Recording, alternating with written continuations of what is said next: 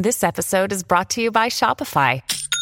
Forget the frustration of picking commerce platforms when you switch your business to Shopify, the global commerce platform that supercharges your selling wherever you sell. With Shopify, you'll harness the same intuitive features, trusted apps, and powerful analytics used by the world's leading brands. Sign up today for your $1 per month trial period at shopify.com/tech, all lowercase. That's shopify.com/tech. You're listening to the Impact Theory Podcast, your source of empowering ideas and actionable techniques from the world's highest achievers.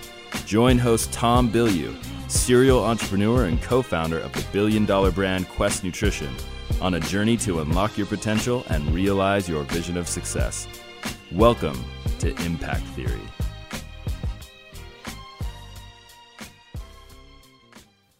Hey everybody, welcome to another episode of Impact Books. Today we are going over none other than Stealing Fire by Steven Kotler and Jamie Wheal. Jamie Wheal was a guest on Impact Theory. It was amazing. I had such a good time with him, and reading this book, I really liked it a lot more than I thought I would. And by the way, this is going to be the first piece of content we ever do where I just shamelessly use notes. This is a new format that we're doing for the book reviews, and I think you're going to like it a lot better. So I'm basically going to be free-flowing, going through my notes, but I will be looking at it a lot, which normally I pride myself on not, but to not have to memorize this, because we used to do them based on the, I was just reading off a teleprompter. I'm not going to be doing that. It's going to be free flow, but I am going to hold notes, so forgive me. All right, like I was saying, this book really surprised me, and I liked it a lot more than I thought I was going to, because they really go into the science. And the one thing that I feared in all of this, that this notion that they call in the book ecstasis, which is going back to the ancient Greek word for ecstasy, which means to literally step beyond or step outside of oneself. And the reason that they went back to the ancient Greek word is because ecstasy has been co-opted by the drug scene. And they really wanted people to understand that it's a lot more than that. And so going into the book, I didn't know, like, how much is this going to be about just psychedelics? How much of this is going to be about accessing flow? How much of this is going to be about science? And they really, really did an amazing job of making this book incredibly interesting. It really is a page turner. I found myself just going through it because I was having a great time. Originally, I had picked it up because I knew that I needed to read it for the interview that I was doing with Jamie. And in the end, I just really, really got into the scientific approach that they took to this. All right, so just to get into the book itself, the book really is about the revolution that's happening right now that is what they call ecstatic technologies, and they break it into three camps. And the three camps of ecstatic technologies are meditation, flow, and psychedelics. And I'll get into each of them more a little bit later, but they wrap all of these three things into what they call non-ordinary states of consciousness. And they said this really is the way that we go beyond ourselves and dissolve the ego. And that notion of dissolving the ego is something that is really central to the book. And Jamie, in the interview that I did with him, really talked about, no matter what path you're using, it's really people trying to get to the same place. And that place can be seen on brain scans. That place can be really understood in terms of what parts of the brain are turned on and what parts of the brain are turned off. And I found that really intriguing, this notion that simply by knocking out areas of the brain, and that's the fascinating part. Like, as you go into what really takes people into a state of flow, it really is about turning things off.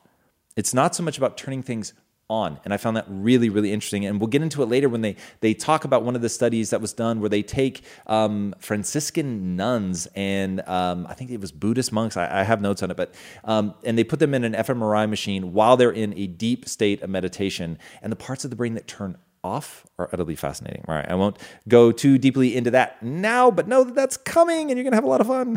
Okay, so this notion of a non-ordinary state of consciousness is determined or defined, I should say, by what they call STER, S-T-E-R. And what that stands for is selflessness, timelessness, effortlessness, and richness. And to go through them a little bit more in detail. So selflessness, certain regions of the brain that are responsible for the inner critic, what Jamie refers to as your inner Woody Allen, that neurotic that's constantly telling you that you're not good enough, you're not smart enough, you're not capable, all the negative things that it says to keep you safe and warm and cuddly in the embrace of the society or not being eaten by the lion. those areas of the brain that are responsible for that really begin to shut down as you get into one of these non-ordinary states of consciousness. And so there is a real freedom that comes with not having what I'll call the internal heckler. So that's nice. Timelessness, our internal chronometer is knocked out. It's one of the things that gets shut down. And so time can at times seem to slow down and at times really speed up. And it's our total inability to accurately perceive time is one of the hallmarks of being in these non-ordinary states of consciousness. The effortlessness is I think, pretty self-explanatory.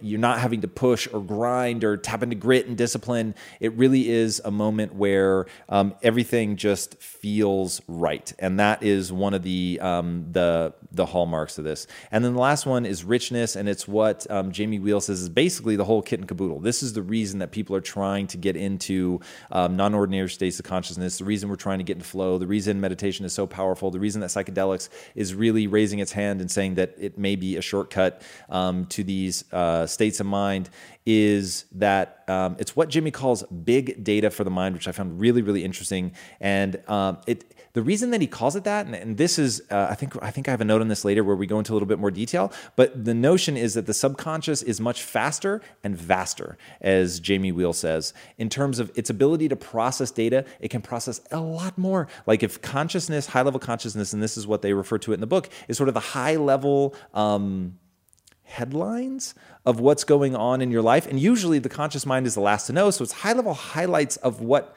has already happened, and not even necessarily what's happening right now in real time. The subconscious, compared to that, is able to take in just a lot more information, and it's able to process it a lot faster. And that's what gives these experiences the sense of richness, where you just almost can't believe that your mind is bringing all of this experience to life in such a vivid and enthralling way. So an example that I'm almost certain they talk about in the book, he definitely has talked about it in a lot of interviews, is surfing. And the way that surfing or skiing or other extreme sports really, because of that dilation of time, and you're able to just see and perceive all these things happening. And Michael Jordan used to talk a lot about that, in reference to being in the zone. He said things just slow down and everything is moving in slow motion for me. And, obviously with my obsession with the Matrix, I always think of bullet time and how you're really able to move just a little bit faster than the world, even as it's whizzing by. And so that richness is what makes these states of consciousness so addictive. It really is teleporting you into another way to experience the world around you that's hypersensitive, that is richer and more beautiful and more amazing. And you're just able to experience more because you're getting away from that inner critic, right? The selflessness, and you're transcending really into the realm of where you're sort of experientially aware of the subconscious in a way that you're not normally. And they go into the science and all that. It's something that I think, man, that's where the book really put its hooks into me, was explaining that and giving me words to understand why those moments are so profound and so interesting. And they give you the science behind it. And it's just, it really is phenomenal.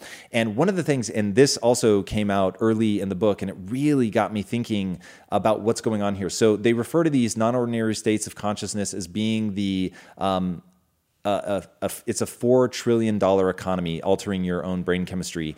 And Jamie has this awesome analogy. He says, we watch porn to get high, not to get laid. And he said, think about it from an evolutionary perspective. If you win at pornography, you're not passing on your genes in any way, shape, or form. So from an evolutionary perspective, it serves absolutely no purpose. But the chemical reward that is associated with that experience, you literally go into a non-ordinary state of consciousness, selflessness, timelessness, effortlessness, richness. It is a rush of neurochemistry. I mean, that's really the name of the game. So whether it's cigarettes and illicit drugs or pornography and extreme sports, it's taking over your brain chemistry. It's hijacking it. And they go into not only all the places that we're doing that, not only the science behind what's going on, but they talk about some of the most interesting applications for this and some of the companies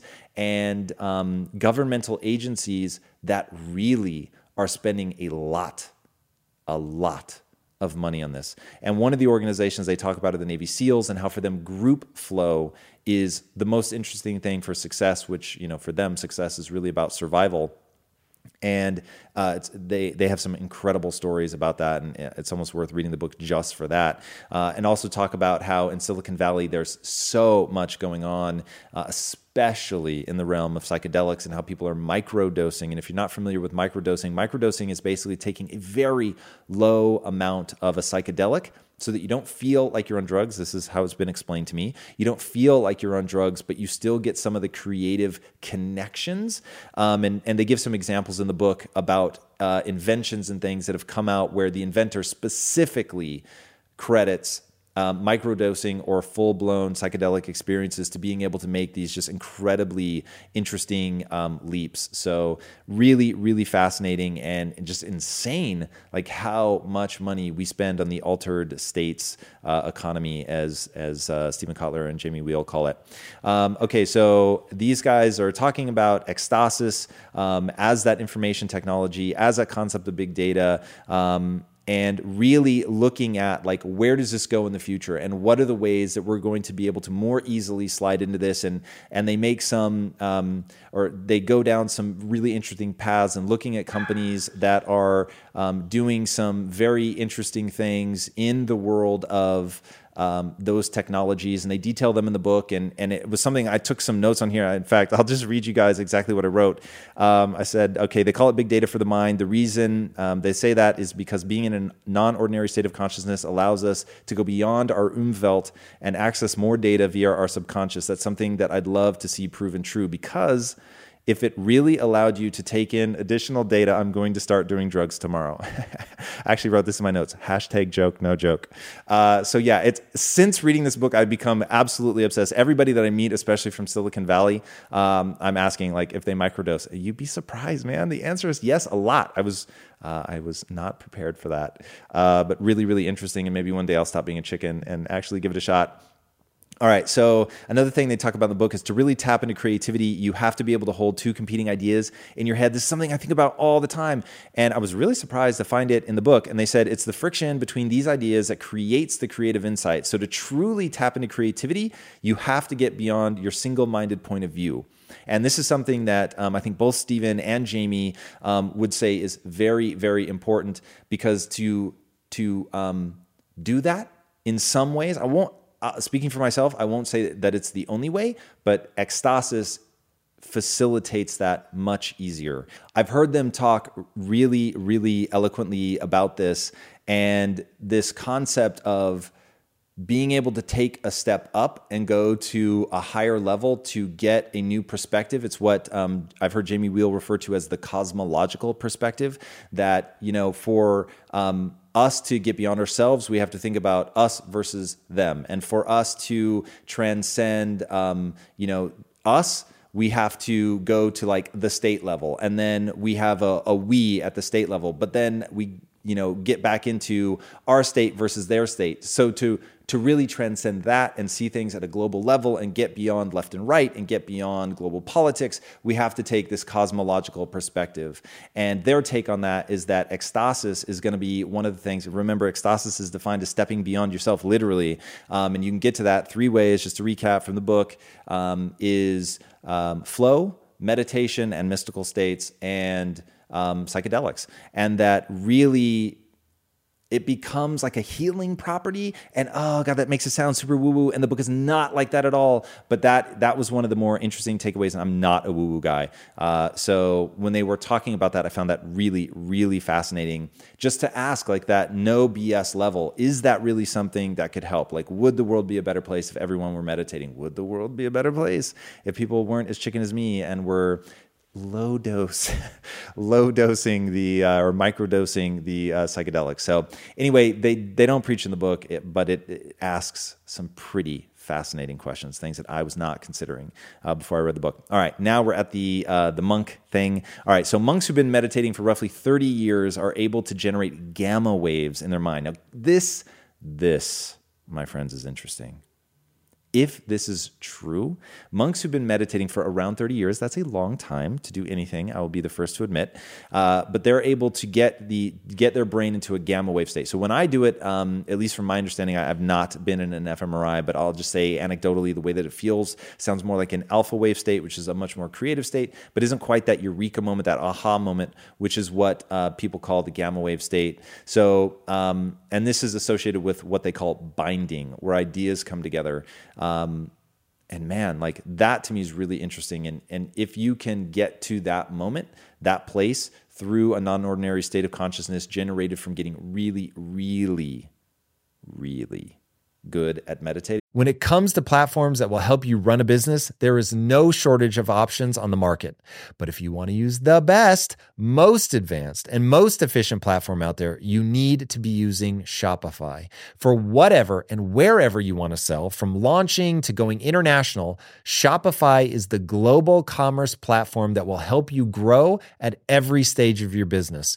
With award-winning customer service, the internet's highest converting checkout page, and a suite of integrated AI tools, Shopify is your all-in-one platform to quickly and efficiently take your business to the next level. I love everything about Shopify because it makes it so easy to start, run, and grow a business. Shopify powers more than 10% of all US e-commerce because businesses that want to grow quickly use Shopify.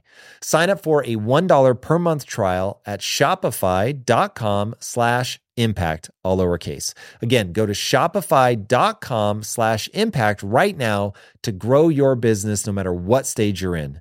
Shopify.com/impact.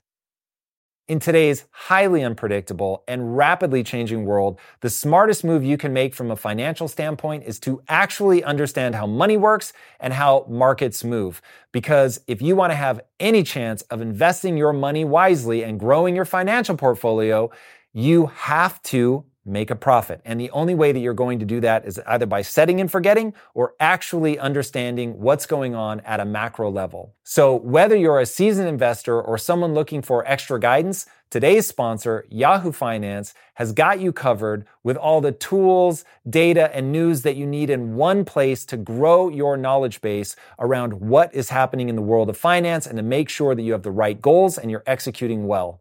Yahoo Finance makes it easy to consolidate your accounts so you can effectively and efficiently manage your entire portfolio.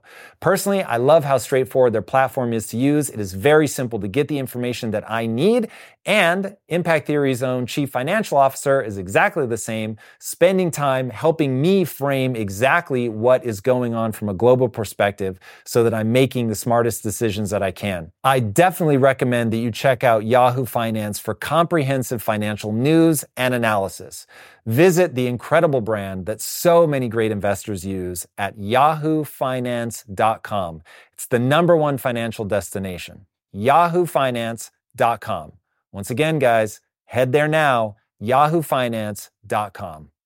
If getting your hands dirty and taking good care of your car or cars is a passion of yours, then eBay Motors is here for the ride. Because I'm sure you remember when you first saw the potential in that beauty. And then through some elbow grease, fresh installs, and a whole lot of love, you transformed 100,000 miles and a body full of rust into a drive that's all your own. With over 122 million parts for your #1 ride or die, you can make sure your ride stays running smoothly with eBay Motors. Brake kits, LED headlights, exhaust kits, turbochargers, bumpers, whatever your baby needs, eBay Motors has it. And with eBay Guaranteed Fit, it's guaranteed to fit your ride the first time, every time, or your money back. Plus, at these prices, you're burning rubber, not cash. Keep your ride or die alive at ebaymotors.com. Eligible items only. Exclusions apply. That's incredible. And what they looked at was that you can actually recreate some of this through transcranial magnetic stimulation, known as TMS.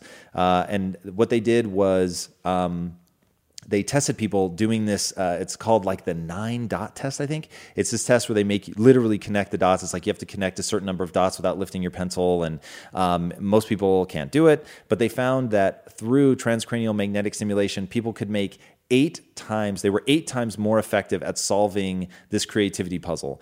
And what they were doing was they were knocking out the prefrontal cortex. So the part that handles higher level cognition is actually choking creativity, making it harder for people to solve those problems. So to get people to be more creative, to solve it, to get them into essentially a flow state, they actually have to knock out the prefrontal cortex. I found that interesting. And that's been something that's floating around about transcranial magnetic stimulation for a long time. The same has been found for the ability to draw. And then it's actually turning parts of the brain off, not on. That's super, super interesting to me. They give several other examples in the book about ecstasis, including additional creativity and problem solving and more rapid learning, which I found really, really interesting. And the examples that they give come from meditation, induced flow, and microdosing. So while I think personally I found the most intriguing and certainly tantalizing parts of the book to be about the psychedelic experience, I would say that's really less than a third of the book. And they spend, the rest of the time just in the science of it and how, people go through essentially different doors. So whether you're going through the door of a psychedelic or you're going through the door of meditation or even near-death experience, which they talk about in the book, you're getting to the same place. So found that very interesting. All right, they said meditation, surfing, and psychedelics such as MDMA, or I guess MDMA is not necessarily a psychedelic, I actually don't know, but drugs such as MDMA have all proven clinically viable for treating depression, anxiety, and PTSD, which I found super interesting. And basically that goes back to that door notion that all of those things are leading to a non-ordinary state of consciousness. But the fact that MDMA has been shown to be so effective in PTSD, they've had people make long-lasting changes with MDMA, a single dose of MDMA and talk therapy, which is just really, really intriguing and just tells me that we don't know everything about the brain. I mean, that's, I think, patently obvious, but just how much we don't know about the brain is pretty interesting. And then here was a really interesting thing about therapy and AI. So people are more than twice as likely to disclose things to this AI therapist named Ellie than they are to a real therapist. And the hypothesis goes like this: that Ellie isn't judgmental, basically. And so people are way more willing to open up to her. And then the second part of the hypothesis is that the reason that Ellie is able to effectively connect with people, if that's the right word, is because she's taking in not just what you say, but your physical behavior as well. So she's programmed to read, 60 points of data at all times, including how willing you are to share personal information. I think that's crazy that AI is able to read that already. That's really, really interesting. So taking in these 60 points of data to the authors is basically correlated to that notion of the subconscious being vaster and faster, and that it in some ways mimics our ability, because it's not a real person, because people know it's AI, it mimics our own ability through ecstasis to step outside of ourselves and see ourselves without judgment. I think that's super, super interesting. So, and their hypothesis is basically because the ego is shut down, because that voice, the heckler, as I called it, the inner Woody Allen, is shut down, that's how people are able to have these breakthroughs, because they're not judging themselves as they're processing through it, and saying that basically this AI therapist is able to have a very similar effect on people because it mimics that powerful effect of ecstasis. So I include that one to show you how many interesting places this book goes. This book is full of a lot of surprises. As always, I'm not able to cover everything. Oh man, there's just so many cool things. And literally, as I'm scrolling through my notes, there's stuff that I'm skipping. It's super interesting though. Well worth read. All right. To keep going, the book goes deep into the science, and they talk about reading biometrics. The military is doing a lot of this, and through biometrics, they're able to predict with a high degree of accuracy what groups of people are going to be able to drop into states of group flow months later, and who is not. And basically they're saying, if I remember right, they're actually talking about precognition at this point in the book, as it related to the movie Minority Report, and saying basically Minority Report predicted all of this technology, and I forget what year the movie is set in. But one of the predictions that they actually under-projected is precognition, because precognition is actually here because biometrics allows people so accurately to predict how people will do at the end of training. So at the beginning of training, you could basically look at people's biometrics and know who's going to do well and who's not. That's crazy, a little scary, kind of amazing. There was another researcher named Newberg. I would spell it for you, but I listened to these books, so even I don't know how to spell it. I'm guessing Newberg.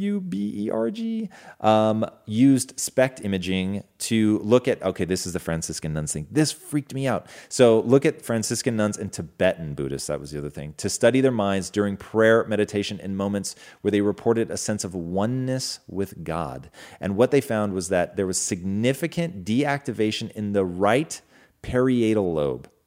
Okay? Now, why is that interesting? Because that's the region of the brain that's responsible for navigating. Okay, how weird is that?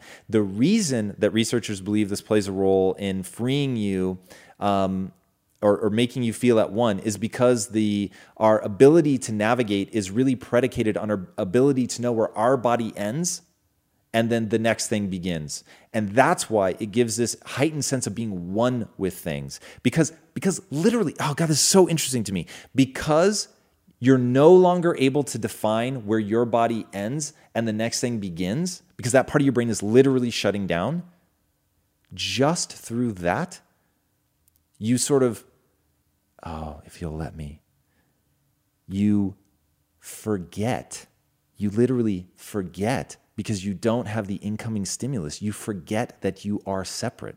Simply by forgetting your physical separateness, you're able to, and maybe it's a grander truth, or maybe it's just a more interesting lie, but you're able to see yourself as connected to everything else. Literally, that was one of those parts of the book that gave me chills, and I took like scary, extensive notes on this part. And something that this tied to me with the work that V.S. Ramachandran has done, and he said the only thing that stops you from actually feeling somebody else's pain. So if I go and I pinch someone, you look at that and you think, ooh, God, that would hurt. The only thing that actually stops you from actually feeling that pain is you get a null signal from your own skin saying, empathize by all means, but that wasn't actually you. If you don't get that null signal, and there are people that have damage to the brain, and so they're not getting the input, and so you actually can make them actually experience the pain of another person because they don't get that null signal from their own body. And so that the sense of self deteriorating because the part of your brain responsible for navigation and where you stop and the next thing begins shuts down, you no longer get that null signal and you actually feel at one with other people. Dude, that really goes to show like your world is constructed. Your world is constructed, and it is constructed by your brain. And the second that those constructs begin to fall apart, you perceive the world totally differently. So, oh God, I could go off on this forever. Read the book. They go into such amazing detail on this. You guys are going to love it. I'm going to skip past some really cool stuff. God, you guys are going to read the book. Super interesting. All right, so I'll fast forward, ton of interesting stuff. And then we'll get to this last bit. Don't become a bliss junkie. And if I remember right, the chapter of the book, and I asked Jamie this when he came on the show, why don't people do drugs all the time? Right? Is that not the obvious question? Like, why don't people do drugs all the time? And if they help you get into a non-ordinary state of consciousness, if they create the state of flow and they shut down your inner critic and it's all amazing, like, why? Even Jamie is going to tell you, and I think he thinks that it's pretty powerful, the possibilities of, go back to the example of MDMA for treating PTSD. Like, it's super powerful, and he's spoken very eloquently about that. But he's going to, in fact, this is what the authors say, don't become a bliss junkie. And so here's their logic for why you have to be super careful. With flow, and not just talking about psychedelics, by the way, with even flow. So here's what I wrote. Flow is like being a colander. This is their example. All right, flow is like being a colander. If the rush of water is strong enough for a moment, you will experience what it's like to be a cup, whole and full to the brim. But if the flow of water stops, the water will leak out. The sense of flow that just moments before made everything feel so effortless is gone. At that moment, you have a choice to make. Do the hard work of plugging your holes or chase the next thing that drops you into flow. I just got the chills rereading that. And that is almost a direct quote from the book. And the reason that this becomes dangerous is, so take it away from drugs for a second and just think about something that people would consider maybe less controversial, extreme sports. I'm not sure how much less controversial, but certainly it's on ESPN and taking psychedelics is not. So we'll call it less controversial for now. When people are constantly chasing that flow, that's how they get killed. And they give some amazing and heartbreaking stories in the book about people that that they felt so alive that they couldn't see themselves giving up, like the people that do the wingsuits, where you're flying. I mean, there's no better word for it. You are flying without a parachute, and how routinely they die. And that they're chasing flow. Like that feeling is just so magnificent for them that they cannot stop themselves. All right. And that was the end. So I'll just put that down. That in essence answered my question. And the book really takes a phenomenally objective view of everything.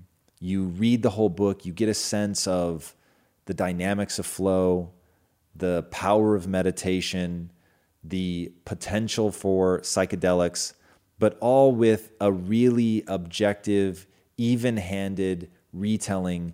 But man, everything. So first of all, Steven Kotler's other books are universally amazing. And then this book is no exception. So it's just well written. I think this is Jamie's first book. I'm almost certain. But knowing Jamie, he's an intellectual powerhouse, as is Steven. You bring these two together, and it's just the book was incredible. And I was excited to read the book, but I was blown away. It really went farther than I thought it would to helping me understand, to know what to research next. Like there's one company they mentioned in the book, I'm forgetting the exact name now, but they're doing some really interesting stuff with biofeedback and scans and those chambers that you go in, sensory deprivation chambers, like just some really, really interesting stuff, and the way that they're able to accelerate learning. Just the book goes into so many directions, all the while feeling like one coherent narrative of just driving forward to explain the genome of flow. That's not quite the right way to say it because it limits it to flow, but this really was born out of the co-authors have the Flow Genome Project, and this book it feels like the result of a very large amount of research into how we get into these optimal states of consciousness where we feel our best and perform our best. And whatever words you want to put around that, I feel like they have they've really captured it in a beautiful way. Read the book, guys. This is one I definitely recommend it. If you have interest in these areas, check it out. You won't be disappointed. It's really great. So guys, thank you so much for joining me for this exploration, this thrilling ride through Stealing Fire by Steven Kotler and Jamie Wheal. You're going to love it. Dive in. If you haven't already, be sure to subscribe. And until next time, my friends, be legendary. Take care. Peace out. Hey everybody, thank you so much for listening. And if this content is delivering value to you, please go to iTunes, go to Stitcher, rate and review us. That helps us build this community. And that is what we are all about right now.